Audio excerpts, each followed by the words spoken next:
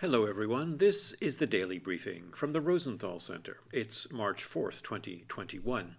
In the news today, the U.S. cannabis industry had a banner year in 2020. COVID-19 lockdowns and related anxiety, along with boredom, no doubt, drove sales to a record $17.5 billion, a 46% increase from 2019. Also fueling sales, weed dispensaries were deemed essential businesses in many states amid stay-at-home orders, and new adult use markets opened in Illinois and Arizona.